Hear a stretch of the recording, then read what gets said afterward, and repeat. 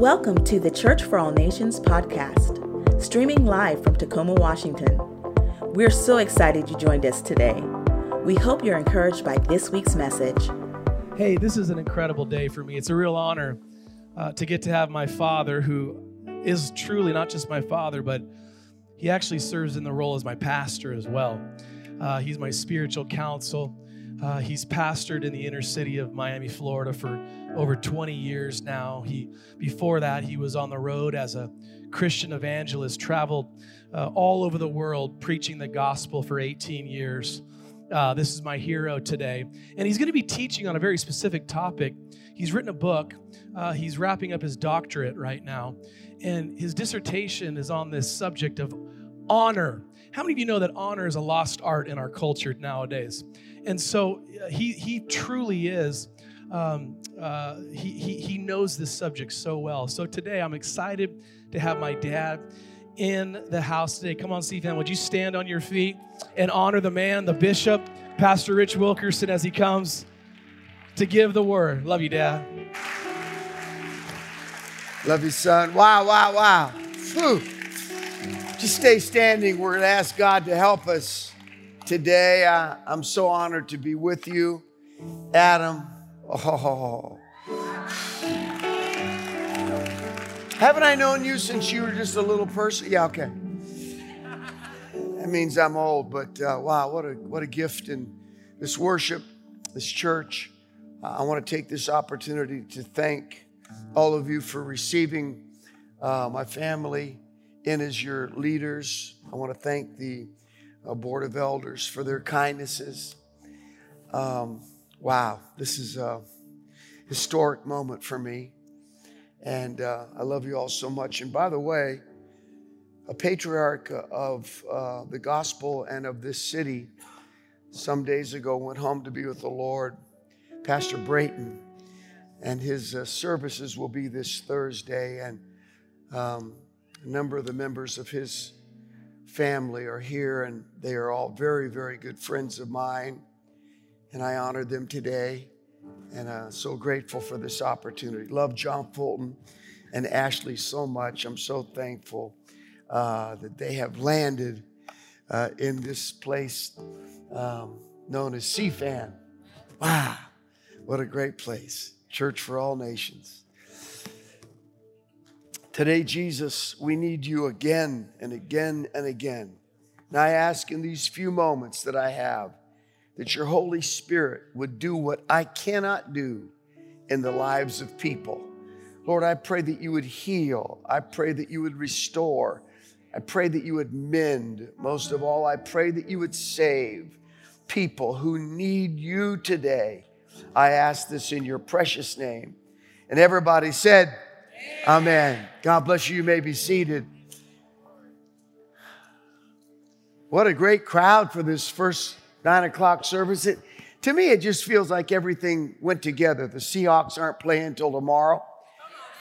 And it's raining outside. You know, if it was raining in Miami, you could shoot a cannon through the place and not hit a soul.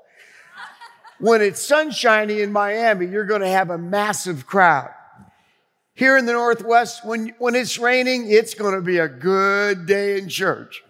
Oh, man, so good to see all of you today. Today, I want you to look with me to the book of Romans, chapter 12, and we're going to read verses 9 through 16. As Pastor JF said, for the past 21 years, our family has ministered in the urban center of Miami, Florida, and God has blessed in a great way. And I never dreamed that we would ever leave the Northwest. And then I never dreamed that we would get as far away from the Northwest as you possibly can by going to Miami. But that's where the Lord led us. And he has given us a very wonderful time ministering to people's needs. And it's in that context today that I want to talk to you about this subject of honor, but it has a Bible basis. Look with me to Romans chapter 12, verses 9 through 16. The scripture says, love must be sincere, hate what is evil, cling to what is good, be devoted to one another with love, honor one another above yourselves. Never be lacking in zeal, but keep your spiritual fervor serving the Lord. Be joyful in hope, patient in affliction, faithful in prayer. Share with the Lord's people who are in need. Practice hospitality. Bless those who persecute. Bless and do not curse. Rejoice with those who rejoice. Mourn with those who mourn. Live in harmony with one another. Do not be proud, but be willing to associate with people of low position. Do not be conceited. Today, I want to talk to you on this thought. Honor is our calling. In our church in Miami, we have 7 core values, and this one is one of them. I don't know if I'll write a book on all 7 values, but I wrote a book on this one. Honor is our calling. Do you mind if for a few moments today, if I just told stories? I'm just, because we could go to the book of, Nehemiah, whatever you want to do, but I'd like to just tell some stories if that would be okay. Would that be okay? I'm a story guy. I love stories. And as John Fulton said, I've been on this doctoral search, and I'm just so thick. My brain is just layered. We need stories. Can I get an amen out there? Okay, just a few stories, and then we'll wrap it, and I'll head to the book table. I just want you to know what's coming up. Okay. But I have 3, what I think are very important qualities about this topic that I want to reference today. And I want to tell a story about each one of them. And the first thing I want to say is honor others above yourselves. Honor others above yourselves. As we read, Romans 12:10 says, be devoted to one another in love. Honor one another above yourselves. I'm telling you, if you do this, victory is going to come your way. I got a text from one of my dearest friends early this morning, Keith Kraft, and just out of the clear blue, he said, Rich, I want to say that I honor you this morning. Now, he didn't even know that I was going to be talking about this. He didn't even know I was with John Fulton, I don't think. But he says, I honor you today. And Rich, I want you to know that the thing that makes honor happen is humility. That right behind the word honor is the word humility. If you're willing to humble yourselves, then and only then can you honor those around you. I thank God for the couple I want to talk about. Her name is Irada. Irada. And Irada happened to be my wife, Pastor Robin, and I's personal assistant for 5 years. She and her husband, Phil, great people in the church. She has I don't know how to do this, but she's been through clown school, okay? Now, people that are grumpy don't ever go to clown school. So I just want you to know what kind of woman she is, okay? She's a happy, the life of the party, Irada. And her husband was an usher in our church, and she was our personal assistant, and just a happy person. And one day, probably the 5th year into her 5 years with us as PA, she came into Robin's office sobbing, and she told us that her husband, Phil, had been having an affair for 2 years. And she did not know about it, and she had just found out, and that he was moving out to move in with this woman. And we were shook. How could I be the pastor and have no knowledge. I mean, aren't you supposed to have some kind of discerning of spirits? This guy I never saw it coming. And I mean, he quit the church. He moved out. He moved in with that woman, about 20 years younger than him. Hello. She had 2 kids, 10 and 12. And he married her. And she moved out into a little apartment. And she was a broken woman. And I said, just stay with us, Ireta. Take time off, whatever you have to do. Somehow in that next year, God began to heal her. And one day I was at my desk, and some of people have known me to be the matchmaker. That's one of my favorite things that I do. I love putting people together. Hallelujah. And I'm sitting there. I don't know why this hadn't happened before, because I knew both people for years. But in that moment, I just went, Carlos. Carlos. Oh, dear God, Jesus, Jesus, Jesus. And I text my friend, Pastor Marcus, who's our associate. I said, Marcus, get in here now.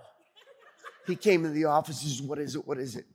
And I said, Carlos.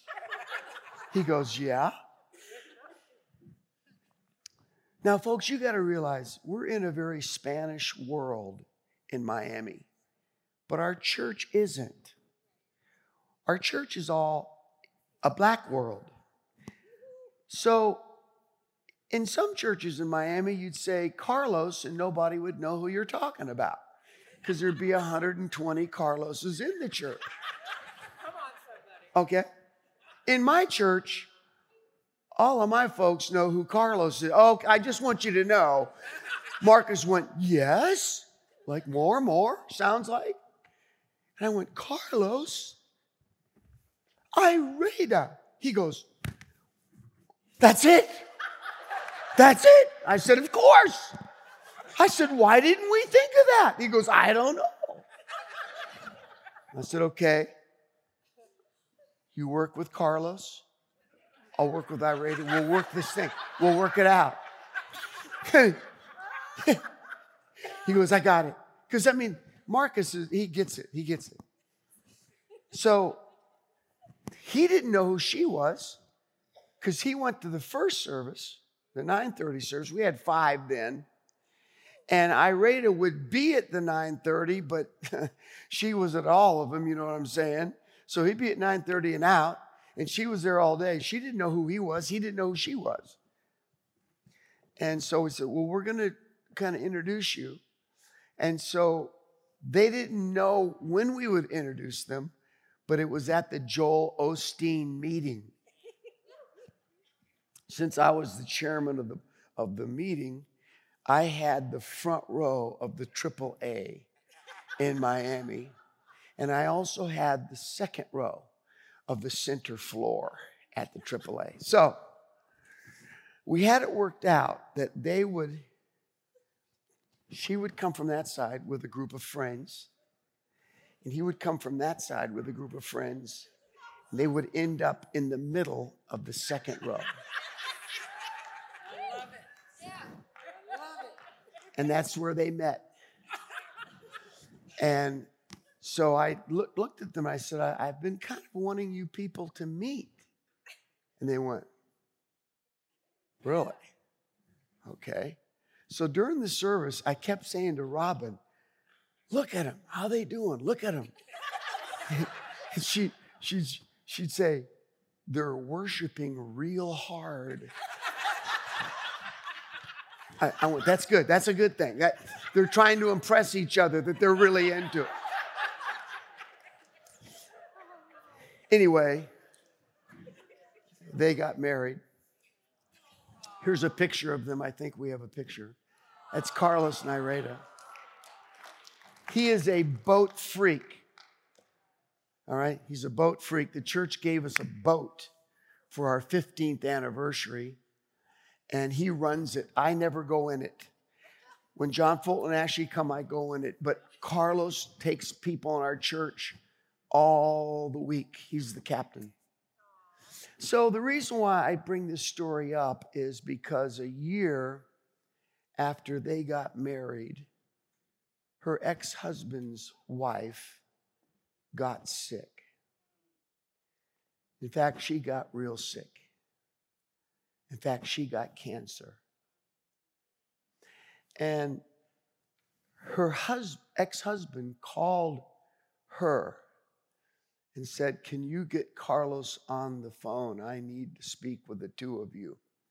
He said, "I don't have anyone in this city to help me. And my wife is dying. And I have no one to keep her children." Irada went to that woman's bedside who had taken her husband. And she ministered to that woman for 3 months until that woman passed away. And kept her ex-husband's adopted children at their home until everything had passed. And I must tell you today, for Phil, things have not worked out quite as good, and we're praying for him. But for Carlos and Irada, things have worked out amazingly. Because through it all, she learned to honor others above herself. She didn't stay on her own pain and linger there. And now, Phil's boy has a stepfather in Carlos that he works for because the business is the same business her son chose. Friends, when we learn to honor others above ourselves, even when it seems like there's no way out of this, in the end, God has a way of putting things together that we could have never made happen. Second thing I want to say is honor those in need.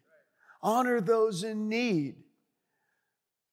The Bible says in Romans 12:13, share with the Lord's people who are in need, practice hospitality. John Fulton had an auntie, a great auntie named Marie Johnsrud.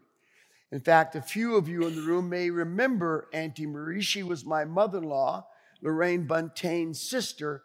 And as a young woman, she left here and went to West Africa, Burkina Faso. Marie was not good in front of people. And missionaries, some of you know the old school way, they would stay on the mission field for 4 years and come home and travel for a year on furlough, preaching in churches to get $25 a month from that church. And Marie, in front of people, you just would cave in. She never lived on more than $600 a month. During her 35 years of mission service, she was a single woman, never married. While in Africa, she raised 240 children as her very own. She spoke 7 languages. She put those kids through school, K through, some of them into Bible college, and was just an amazing woman. And in 1980, she came home from the field, retired, and my mother-in-law rented her an apartment at the church, a retirement center. When I was home, I would pick the boys up from Marie's house, which was a little efficiency apartment, and take them to the evening service. Normally, on Wednesdays, she'd pick the boys up from preschool and first grade, and she'd take them on the bus downtown Tacoma. And they'd go to, was it Woolworths? Yeah, that shut down now, but Woolworths, and get some little toys for, quarter. And they look forward to this like you can't believe. And they called her Auntie Ree. And one day I came to her house because I was home that week to pick the boys up. And the boys were playing on the floor. John Fulton was probably 6 and Richie was probably 3. And she had this huge checkbook. Remember the old legal for businesses? You'd open it up and the checks were 3 feet long. Remember that? And she was writing out checks, which means she was paying bills. So I said, Marie, are you paying bills? And she went, oh, no, Rich, no. I don't have any bills. I don't have any debt. I don't have any bills. And she said, that would be terrible. And she looked at me and I went, oh, yes. Bills. Think about it. Anyway, I said, well, what are you writing the checks for? She said, I'm writing 10 $15 checks to 10 of my former students who are now pastoring in West Africa. I said, really? She said, yeah. She said, that will totally cover their family's monthly needs. $15 a month. When she had gotten off the airplane, Robin said to me, we're going to give her $150 a month until she goes to Jesus. I said, okay. And that week we made out a $150 check to the church anonymously, because if she knew it was from us, she would have ripped it up. She said, Rich, you'll never believe this. When I came home 6 years ago, I prayed to God and asked Him to give me some money so I could support missions. I never supported missions in all my life. I was too broke at the end of the month to give $1. I said, you gave your whole life. Get real. No. I needed to give money, but I didn't have any money. And the second day that I got home, I went to the mailbox, and in the mailbox was a check. And guess what? It was $150. And guess what, Rich? It was from God. I said, what do you mean by that? She said, well, it was from the church, and she said it came anonymously. That's always been God in my life. That's God. I went, that's amazing. And so she said, because of that, every month on this day, I sit down and I write $10, $15 checks to 10 of my former students who are preaching the gospel. I ran those boys out of that room so fast because I was crying. And I said to the boys, you've seen a saint. But probably 15 years after that, the Assemblies of God, of which that church that we were a part of, called my mother-in-law and said, we want your sister Marie to come to Burkina Faso for the 50th anniversary of the church in that nation. And Mom put the money together and flew she and her other sister to Burkina Faso. And they picked her up at the airport in a limousine. They took her to a beautiful hotel. And she said, oh my goodness. She lived in a hut for 35 years with no indoor plumbing or running water. She lived like the people did at that time. And they said, we'll pick you up at 6 o'clock for the meeting. And she thought they'd be going to one of the storefronts that she helped to start years before. When they picked her up, they took her and her sister to the stadium in Burkina Faso with 35,000 people. And when she walked on the stage, 35,000 people gave her a standing ovation. We're clapping, weeping, and screaming, Mama, Mama, Mama. Honor those in need. Don't act like they've got nothing, I've got something, so I'm going to help them because they're such losers. No. No, that's not the drill. The drill is to love like no one else loves, and we do it by honoring. And the last thing that I want to say today is simply this: honor the underdog. Honor the underdog. Romans 12:16 says, be willing to associate with people of low position. Do not be conceited. Isn't that great? Now, folks, I've got a little touch of something today, and I know part of this something is the Holy Ghost, and the other part is a little touch of the cold.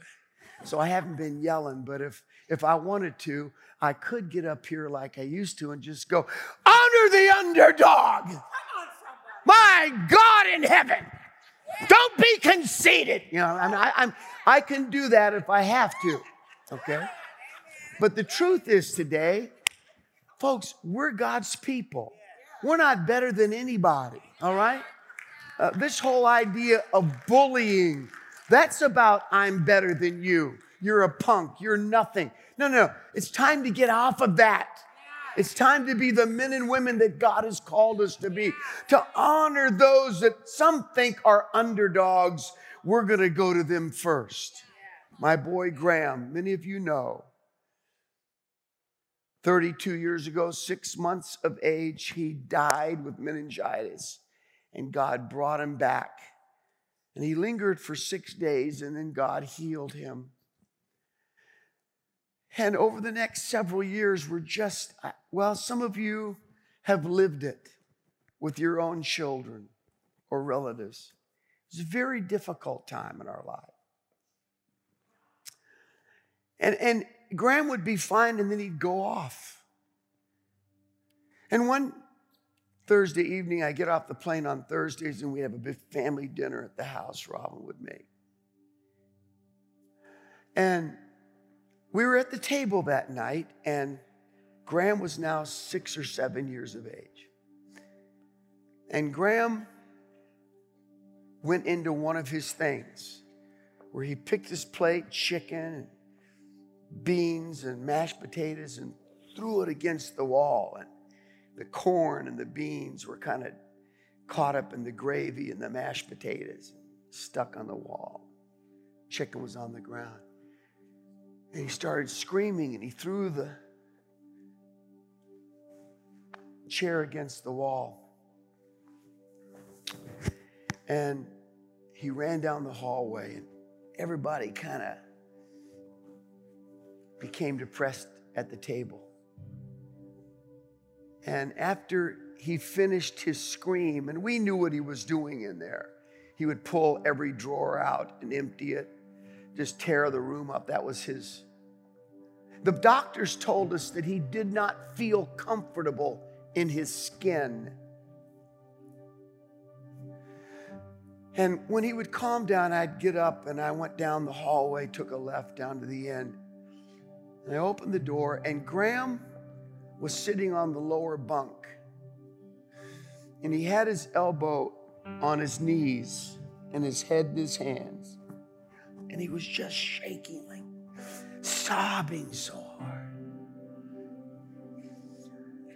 He'd come to his senses and remembered what his problems were, I guess.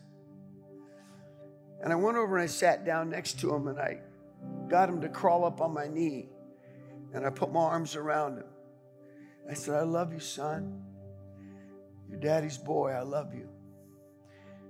I'll never forget that day as long as I lived. He looked up at me. He couldn't say dad. He couldn't put the D on the end of the A. He would call me Day. And he looked at me and he said, I stupid Day. I stupid. Graham stupid Day. Graham so stupid Day. And I held it to myself. I said, Graham, son, you're not stupid. You're a Wilkerson. We're a little crazy, but we're not stupid. I held him, and finally, the waves crashing on the seashore on his back.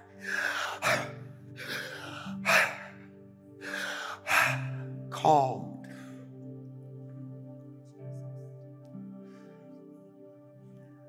And he looked at me, stood up. He's all back now. He's all back. I said, you want to get something to eat? I said, well, you have to go pick it off the floor first. And he headed out of the door like nothing happened. And I stayed.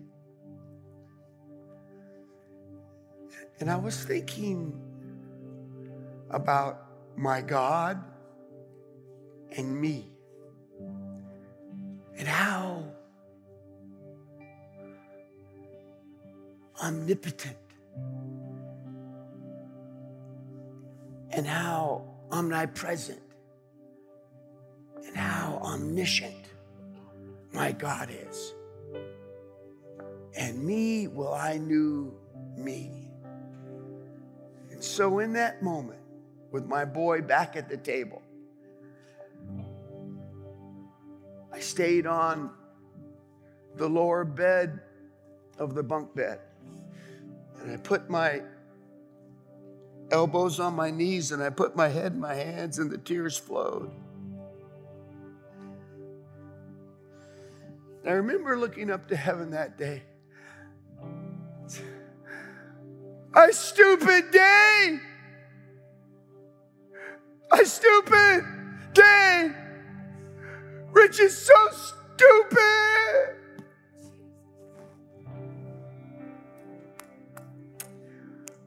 But I felt his arms. I felt his arms. And I felt him say, I'm your day, but you're not stupid. You're my boy. I love you. There'll be hard times. There'll be difficult times. But I'll be here. I love you. See, friends, if you love your pastor today, you can thank his brain-damaged little brother, Graham, because it was that boy that taught his whole family to love the underdog. And that's what God's calling us to today, to reach out to those who can't reach for themselves. Thanks again for joining us. To hear more messages like this one, be sure to subscribe and check out our podcast channel. For more content and to connect with us, go to cfan.church.